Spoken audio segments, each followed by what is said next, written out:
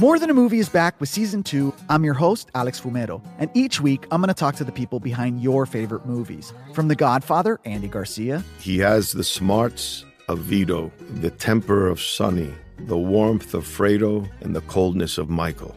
To the legend behind La Bamba, Lou Diamond Phillips. When I walked in, I didn't think I had a shot at Richie because John Stamos' picture was already up on the wall.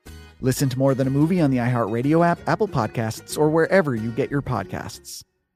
Hi, I'm Michael Rappaport. And I'm Kibi Rappaport. And together we're hosting Rappaport's Reality Podcast. We have a passion for reality TV, and we're inviting you into our living room. We're dissecting the drama, and we're giving praise to the single greatest form of entertainment on television today. That is right.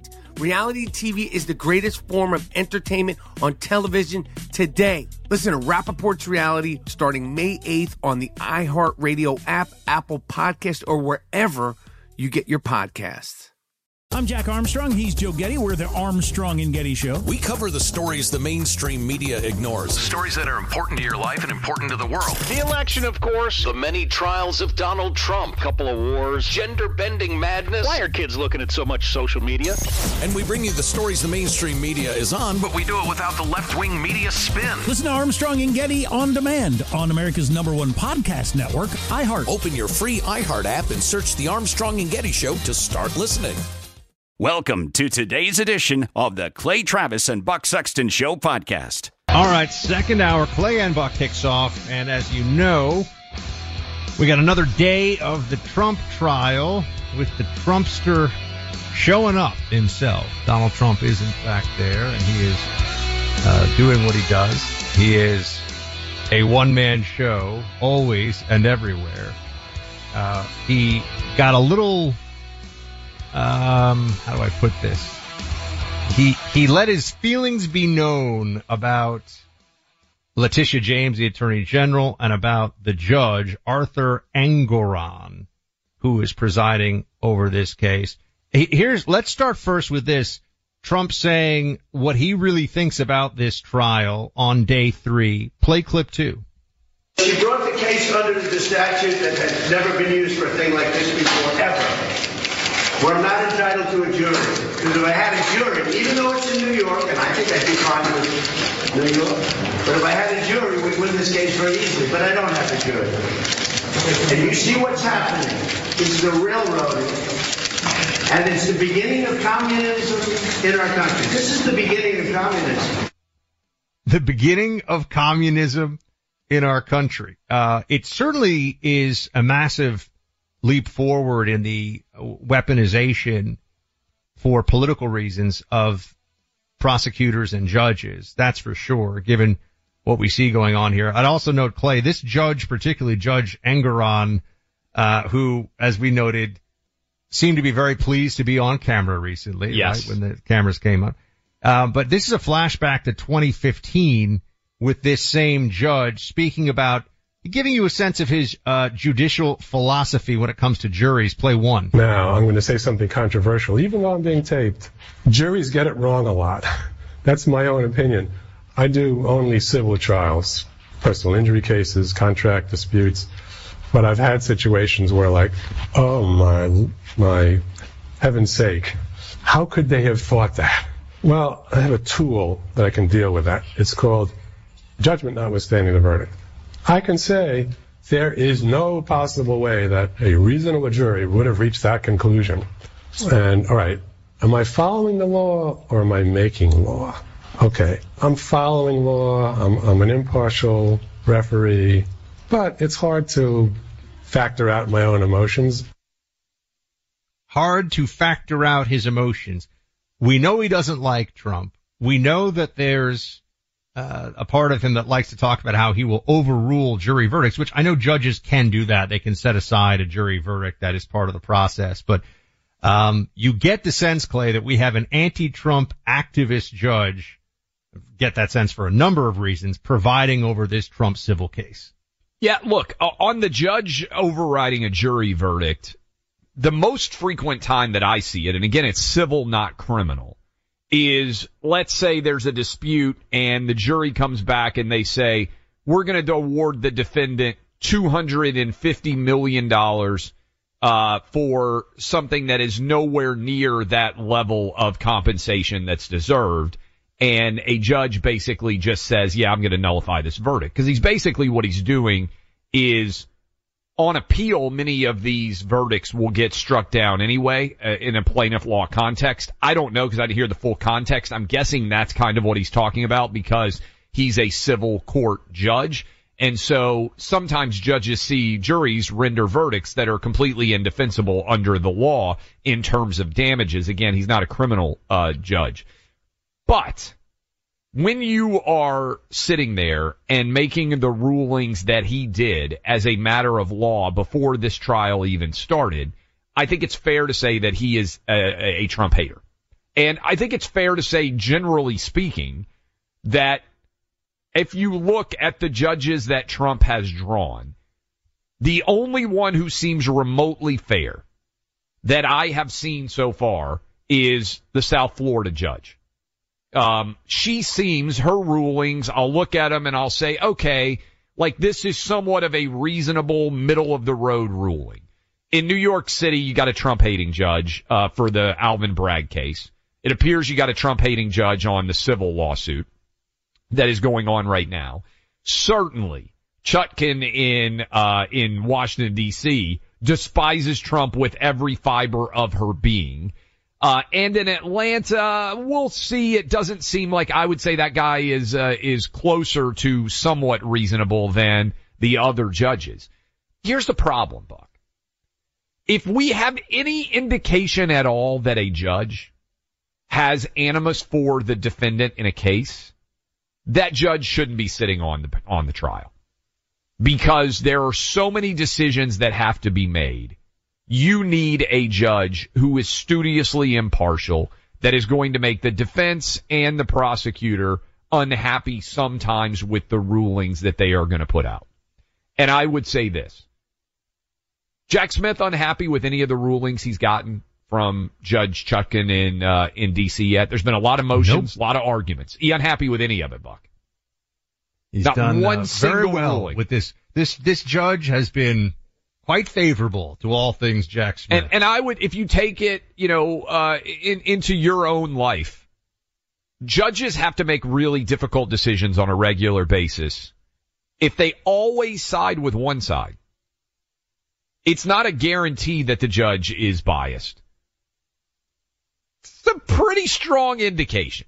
And given the fact that, how many people in America do you think don't have an opinion about Donald Trump at all, Buck, percentage-wise? No opinion one way or the other. 10%.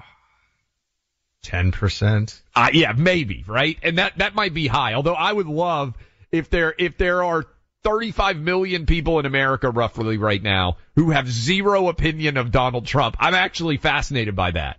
More so almost than the people who love and hate him. Like, you've watched the Trump train, the Trump experience for 8 years now, and you still have no real opinion? I mean, more power to you, I guess. I bet a lot of those people are just so busy they're not paying attention.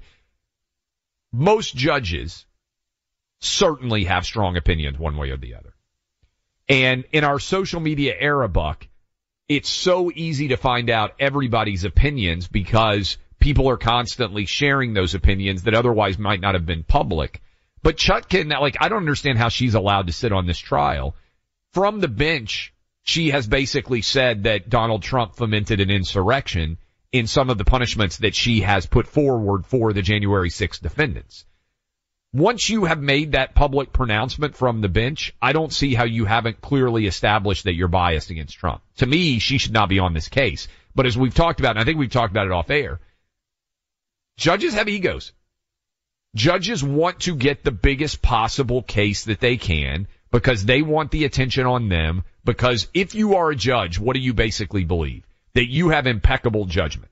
What you are essentially saying is, that's the job, right? Yeah. That's the job. I can look at all these facts and I can render the best possible outcome better than almost anyone. That's my skill.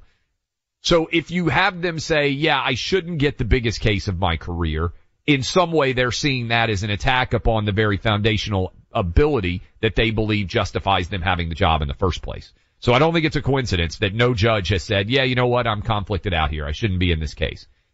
But unfortunately, I think this is going to become a bigger and bigger issue, and I think certainly the challenge is going to be, Buck, the gag orders. I think people need to prepare themselves for this.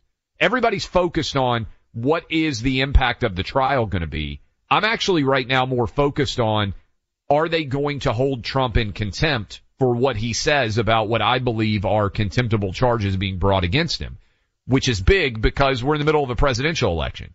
You can't distinguish between the political and the legal right now. And so when they try to clamp down on what Trump can say from a legal perspective, they are actually directly attacking his political process as well. And I'm telling you, once we turn into 2024 and it gets closer to that March trial in D.C., Jack Smith is going to try to keep Trump from being able to comment on this trial, and he may try to even put him in prison over what he says before there's any verdict at all in the case. But this is part of why I've said, do you think there's any chance they'll put Trump in a cell? Maybe they won't put him in a cell for a conviction that would theoretically go on for years, but contempt of court, is that a possibility given Donald Trump's penchant for saying what he feels like saying, irrespective of the consequences? Buck, here's the question that nobody seems to answer. We've asked, be able to answer. We asked Julie Kelly this, who knows more about the January 6th defendants than anybody. If we presume that this Jack Smith trial is going to start in March, let's say it's going to be over sometime in June. That seems reasonable if that were to happen. If Trump is convicted, are they going to try to put him in handcuffs and lead him out the moment that the conviction is announced and take him to some form of confinement? Again, these are the kind of questions that, and then how does the Secret Service handle that? These are the kind of questions. Again, my bet is that he gets home confinement if he were convicted and they try to restrict his movement to Mar-a-Lago or Bedminster or wherever he is. But these are the kinds of questions that Democrats have created that there are no easy process answers for. And every day that we get closer to that trial beginning, presuming that it happens in March, and I still have my doubts about whether we'll be able to go to trial, but I think that's, right now the New York City case is scheduled first, right, Buck? But I think that Alvin Bragg will step out of the way for Jack Smith, would be my guess. The moment that trial starts, and I think they'll drag it on. Who knows how long it'll take to get a jury seated. I just told you off air that they've already managed to seat a jury for Sam Bankman-Fried's case, which is officially going to begin in earnest now. Jack Smith is going to try to move this thing as fast as he possibly can. Chutkan is going to be allied with Jack Smith.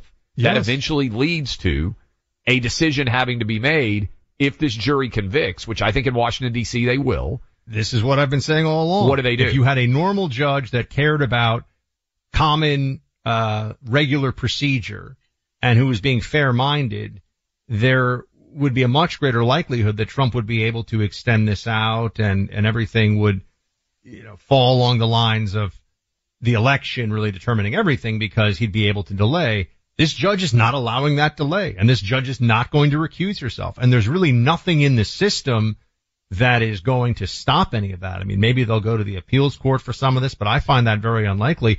I was skeptical that they would even move the Georgia cases to the federal court, not federal jurisdiction per se, but to the federal courthouse, because of the way that works with federal employees so that the states can't just sort of harass them if they're actually doing their jobs. As you mentioned yesterday, so far, judge has said no. Yeah. You can't do that. And I do think that the federal case in D.C. is the one that they need to be the most focused on trying to fight, because I think it's the only one that has a chance to be done before the election happens in November. I think there's a very good chance that you will end up with a jury in D.C. You will have a judge who's doing everything possible to stack the deck against Trump, and you will have a jury in D.C. that will be willing to find Trump guilty of, anything. It doesn't really matter what the charge is, what the specifics are. I think that he has become so polarizing, and liberals hate him so much that in a left-wing stronghold like Washington, D.C., getting a number of jurors who truly despise him to the point where they just want to see him convicted, regardless of the facts, is very high. It's very high. So I've been concerned about that one all along. And I do believe that their goal would probably be house arrest at Mar-a-Lago, but think about that. Then they would get to, he's a convicted felon, he can't really campaign, he's stuck at Mar-a-Lago. They're going to say that they're being respectful of his role as a former president by not putting him in a prison cell. Do you know what I mean? Yeah. The house arrest maneuver for them isn't crazy, everybody, if they can get this trial through. So we need to see this coming ahead of time and I think make the necessary precautions and preparations for it. All right. Support U.S. funded resources. Phoenix Capital Group invites you to invest in the heart of America with our domestic energy corporate bonds. Phoenix Capital connects private investor principal with direct investments in domestic energy assets. Your venture in these U.S.-backed equities can gain up to 9 to 13% annual interest paid monthly. It's a vote of confidence in the American dream, in the unwavering spirit that built our nation. To find out more, download the Phoenix Group's free investment guide today at phxonair.com. Investment in bonds have a certain amount of risk associated with it, and you should only invest if you can afford to bear the risk of loss. Before making investment decisions, you should carefully consider and review all risks involved. Learn how you can diversify your investments and earn 9 to 13% APY.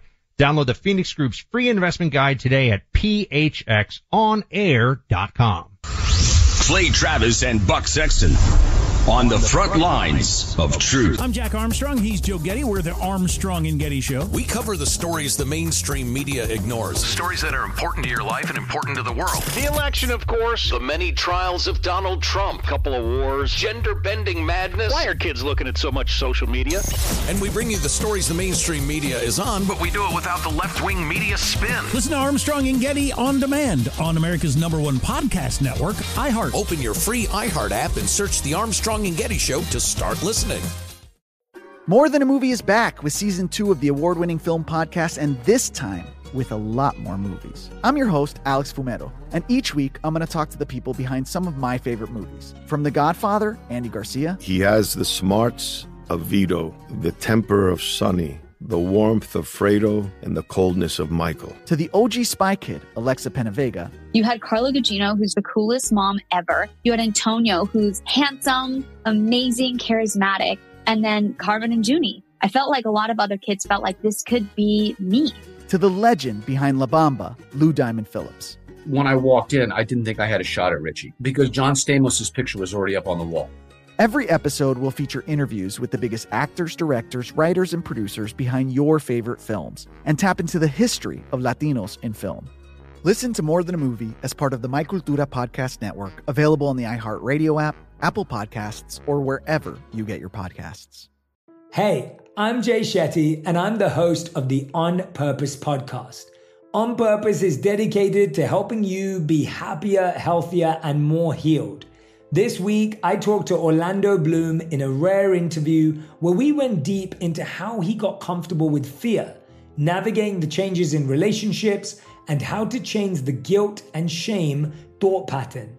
This conversation shows a never-seen-before side to Orlando Bloom and his unique life journey. I think we all struggle sometimes to really deeply believe that we are enough, that we're valued, that we're valuable. You know, we're imprinted by our parents from the age of 0 to 7, right? I'm constantly trying to go like, how do I detach from this idea of is that my baggage? It doesn't look like my baggage. I mean, I know, okay, that's mine. Let's unpack that. Listen to On Purpose with Jay Shetty on the iHeartRadio app, Apple Podcast, or wherever you get your podcasts. Welcome back in, Clay Travis, Buck Sexton Show. By the way, I wanted to mention this. We've talked about polling, and I understand people get nervous on the polling, and they don't believe it and everything else. But on this date in 2019, so October of 2019, Joe Biden in polling had a 7.5-point lead over Donald Trump. That is October of 2019. So long time away, 13 months before the election, Joe Biden had a 7.5-point lead. He was not yet the nominee, but you get the idea. Today, exact same day, 4 years later, Trump is up 1.1% in the collective polling averages. That's according to Real Clear Politics Tom Bevan just tweeted that out. I shared it. You can go look at it on my Twitter feed if you are somewhat curious about that. Also, Trump was asked whether or not he was interested in being Speaker of the House. Remember, the Speaker of the House does not have to be a congressman. That is not required. Here's what he said. A lot of people have been calling me about Speaker. All I can say is we'll do whatever's best for the country and for the Republican Party. Would you take the job? Great people. We have some great people. Would you take the job? A lot of people have asked me about it. I'm focused. You know, we're leading. I don't know you. I'm sure you don't read too much in the papers, but we're leading by like 50 points for president.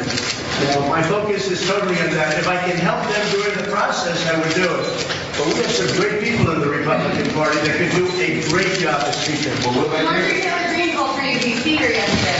I think she's a wonderful woman, Marjorie. I'll do whatever it is to help, but my total focus is being president. Okay, so that's Trump responding on the Speaker issue. Buck, I would bet, and I don't know if he's done it yet. I haven't been on Truth Social. I will be surprised if Trump doesn't endorse Jim Jordan as the next Speaker of the House. Trump and Jim Jordan have had a great relationship. Ohio's congressman. By the way, he is going to come on the show at some point this week, he said. He is in the process, as you can well imagine, of talking to pretty much everybody in the Republican caucus right now in the House to see where their votes are. But I would be surprised if Trump doesn't come out in favor of Jim Jordan as the next Speaker of the House. Steve Scalise has also evidently announced. Those are the only two that are out there. I think both of those are very good options. I know Jim Jordan well. I think he would do a very good job strategically. That's who I would pick if I were in the House right now. That's who I would vote for as Speaker. I bet Trump is going to come out in favor of Jim Jordan. That would be my bet before all is said and done in this process. MyPillow. They're excited about the overwhelming customer responses to MyPillow 2.0. Design, temperature regulating thread. No more tossing, turning. The MyPillow 2.0 will take you straight to La La Land in no time. And you'll love it. We have them all over the Travis household. You're going to love it right now. Queen size MyPillow, less than $80 for a limited time. You can get it for just $39.99 with our names, Clay and Buck, as the promo code. King size pillow, just $10 more, $49.99. Like every MyPillow product, Pillow comes with a 10-year warranty, 60-day money-back guarantee. You get 2 months to make sure this new MyPillow is right for you. Go to MyPillow.com, click on the radio listener special square to get the queen size MyPillow for $39.99, king size for $10 more. Enter the promo code Clay and Buck. You can also call 800-792-3269 to get your MyPillow 2.0 today. MyPillow.com. They've made an arrest of an 18-year-old identified right now as the person of interest in the stabbing murder of a Brooklyn community organizer and an activist named Ryan Carson. A lot of people have seen it. It's gone viral. The video has been online now for over 24 hours. And what you see is this individual in I believe the Bedford-Stuyvesant area of Brooklyn at about 4 o'clock in the morning, actually. So a time that being on the streets is just unfortunately the case. Being on the streets at 4 o'clock in the morning, you're more likely to come across problems. You're more likely to be the victim of a crime then. This individual who is now under arrest said, what the bleep are you looking at? Carson was with his girlfriend, and the individual then just pulled out a knife and stabbed him to death. And this has, especially for New Yorkers, but also around the country, this kind of senseless violence. I mean, Clay talked a lot yesterday about what happened in Chattanooga and how that has really hit home for so many people. And it's a real gut punch. I mean, there are stories you read and you just, your humanity demands that you feel like your day is a little rougher after just knowing that something like that could happen.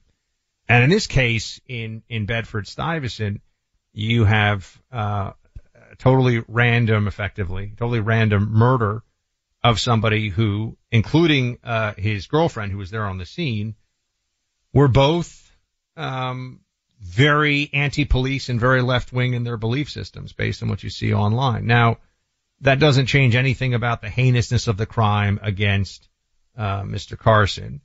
And I don't bring it up for any purpose along those lines. I talk about it, Clay, just because there's reaching, I think now that we are reaching a phase in this where the bad ideas have gotten so bad that even people who hold them, who think that they will generally be exempt from the consequences in these cities, are finding out that that's not true. That the crime, and the violent crime specifically, has gotten to a place where it can happen to you anywhere in some cities, and certainly 4 a.m. on the streets of Bedford-Stuyvesant in Brooklyn is a dangerous place to be, and we need more cops, we need more law enforcement, we need something of a societal reset toward law and order in these places, and the expectation that crime will be punished and that people can finally feel safer on the streets. We basically adopted the idea that it's racist to put criminals in prison because too many criminals are black.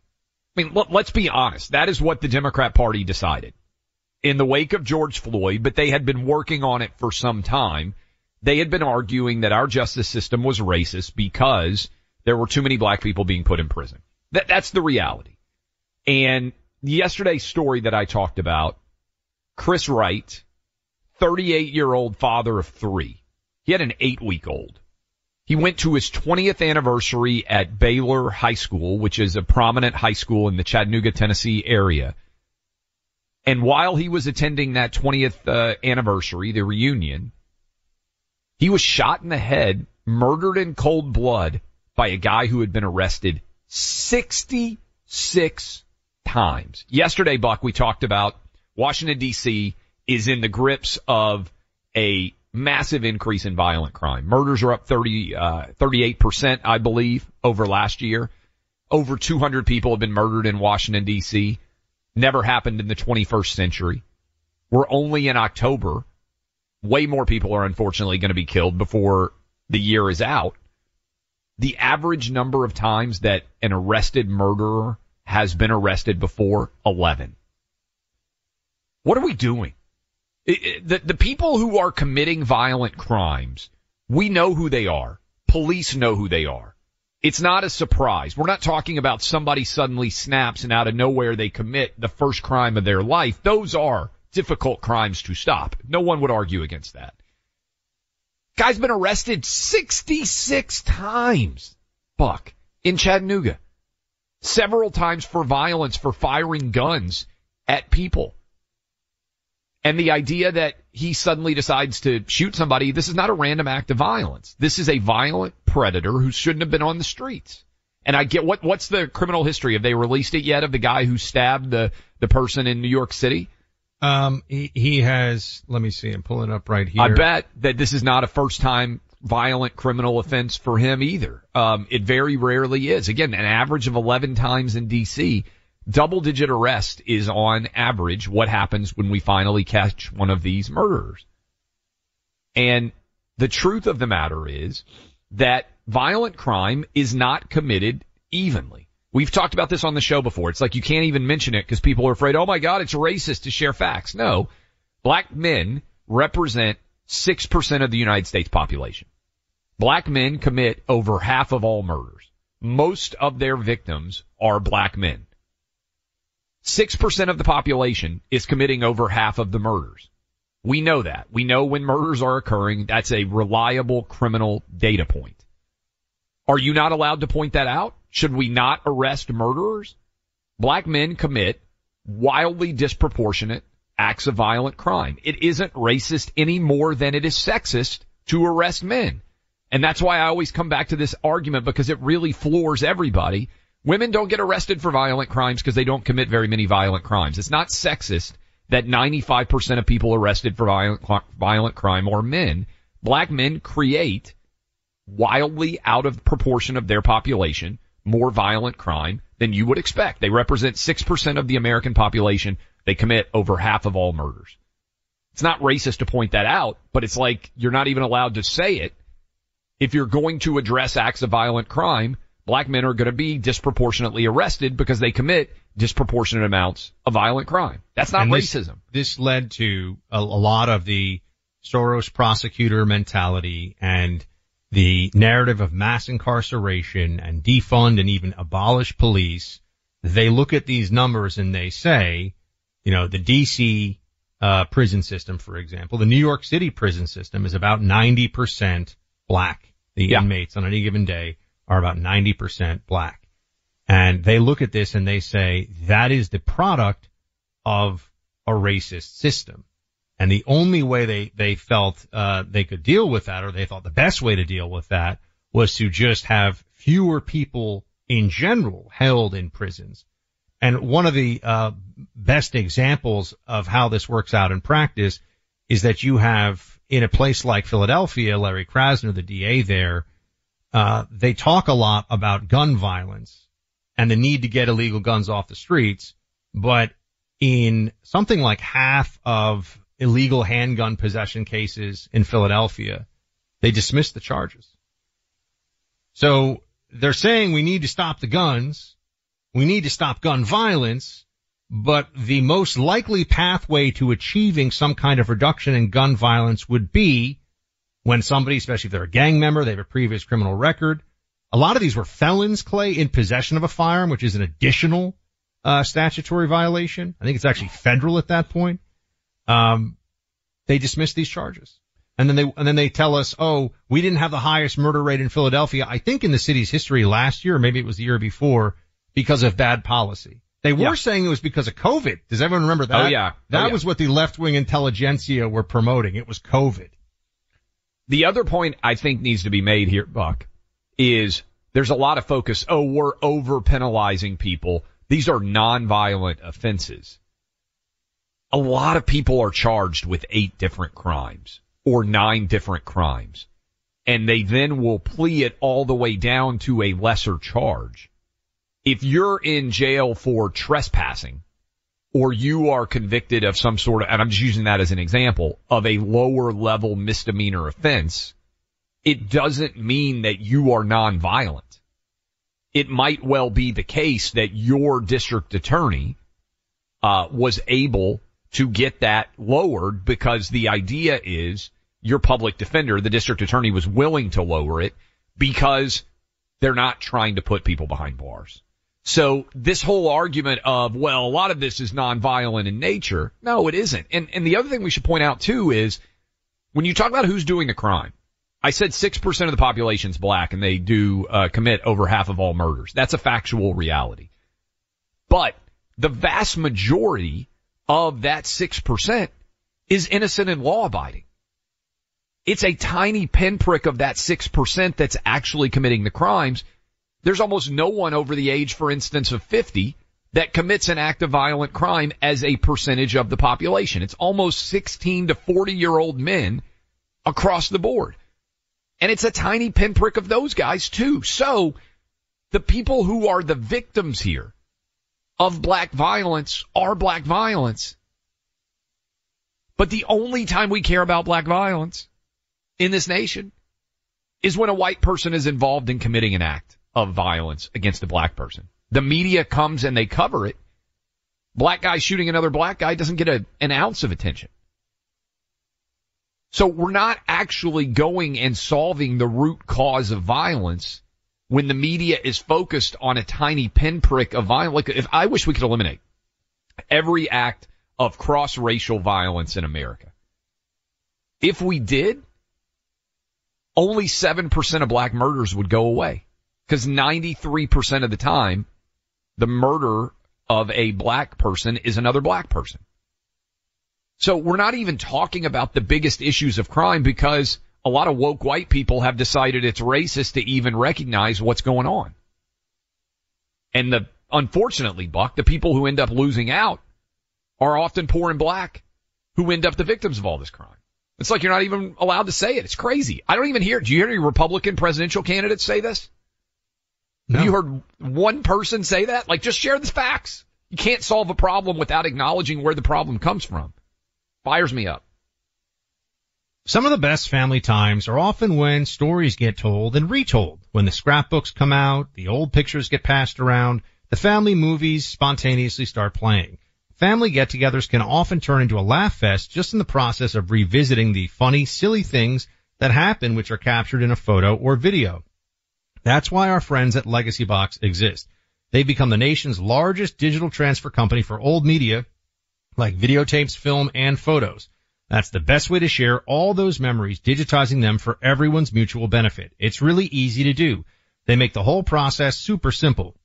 We've both relied on Legacy Box to digitally transfer our family memories, and with Thanksgiving next month, what better time than now to do it for your family too? So if you have old tapes, print photos, or even film reels, send them off to Legacy Box in Tennessee. They'll carefully transfer your stuff, send you the new files, and return the original safe and sound. You owe it to your family to safeguard your memories. Don't let your photos continue to fade. Become your family's hero and save them before it's too late. Visit legacybox.com/buck to get 40% off. That's legacybox.com/BUCK. Need a break from politics? A little comedy to counter the craziness? So do we. The Sunday Hang, a weekend podcast to lighten things up a bit. Find it in the Clay and Buck podcast feed on the iHeartRadio app or wherever you get your podcasts. I'm Jack Armstrong. He's Joe Getty. We're the Armstrong and Getty Show. We cover the stories the mainstream media ignores. Stories that are important to your life and important to the world. The election, of course. The many trials of Donald Trump. Couple of wars. Gender-bending madness. Why are kids looking at so much social media? And we bring you the stories the mainstream media is on, but we do it without the left-wing media spin. Listen to Armstrong and Getty on demand on America's #1 podcast network, iHeart. Open your free iHeart app and search The Armstrong and Getty Show to start listening. More Than a Movie is back with Season 2 of the award-winning film podcast, and this time with a lot more movies. I'm your host, Alex Fumero, and each week I'm going to talk to the people behind some of my favorite movies. From The Godfather, Andy Garcia. He has the smarts of Vito, the temper of Sonny, the warmth of Fredo, and the coldness of Michael. To the OG Spy Kid, Alexa Penavega. You had Carla Gugino, who's the coolest mom ever. You had Antonio, who's handsome, amazing, charismatic. And then Carmen and Junie. I felt like a lot of other kids felt like this could be me. To the legend behind La Bamba, Lou Diamond Phillips. When I walked in, I didn't think I had a shot at Richie because John Stamos' picture was already up on the wall.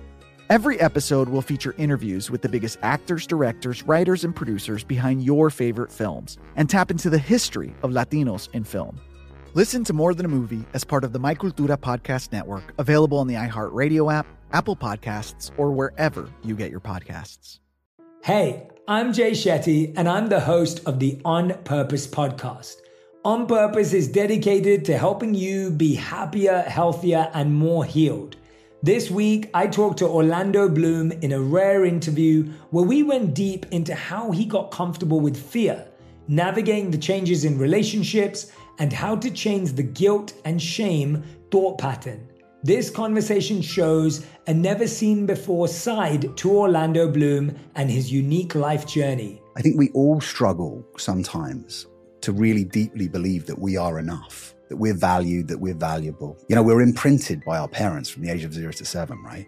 I'm constantly trying to go like, how do I detach from this idea of is that my baggage? It doesn't look like my baggage. I mean, I know, okay, that's mine. Let's unpack that. Listen to On Purpose with Jay Shetty on the iHeartRadio app, Apple Podcast, or wherever you get your podcasts. Welcome back in. Second hour of the show rolling through. Hope all of you are having a fantastic Wednesday. Encourage you to go subscribe to the podcast, and you can download the iHeartRadio app. Listen to this show anywhere in the country or indeed anywhere around the world. Going to take some of your calls now. You can weigh in the third hour, as well as we're discussing the open Speaker of the House job and many other issues that are out there. Let's go right in order here. I've got him. David in Wisconsin. What you got for us? Hey guys, I guess just, every dictatorship, putting their opponent in prison. And then, my other question for that was, is there no judge in the country that could, basically do the right thing and tell people that this. Thanks for the call. The question is who reviews the judge, right? There will be multiple appeals that are filed in any Trump-related case, and there may well be appeals that are filed before anything happens in the Trump-related cases. There will be tons of motioning. This thing's not going to play itself out for sure for years. We'll be talking about the Trump-related legal issues. But, Buck, the challenge is, in the short term, what is the time frame under which we are going to have resolution before November? Democrats want to say that Trump is a convicted felon. That is their goal. Their best opportunity to do that is with the case, it appears, in Washington, D.C. with Jack Smith. That I've said, I think one, if I were setting the over-under, is going to be completed by the time we get to the trial. I think that one is the one that I would put on the over-under. I don't think the other cases are going to be resolved, but the polling reflects that there would be an impact if Trump is found guilty, and in terms of how independent voters would respond, and that's the game plan. I think that it's very likely what we've seen so far would continue, which is as these trials play out and as the sense that Trump is unfairly targeted continues to grow, there will be more and more people who view this as effectively a statement that they have to make, and that is what their vote becomes, a rejection of this kind of soft Stalinism with the show trials. You know, it feels like the American version of show trials for Donald Trump. That's what I see this as, and I think that they've done.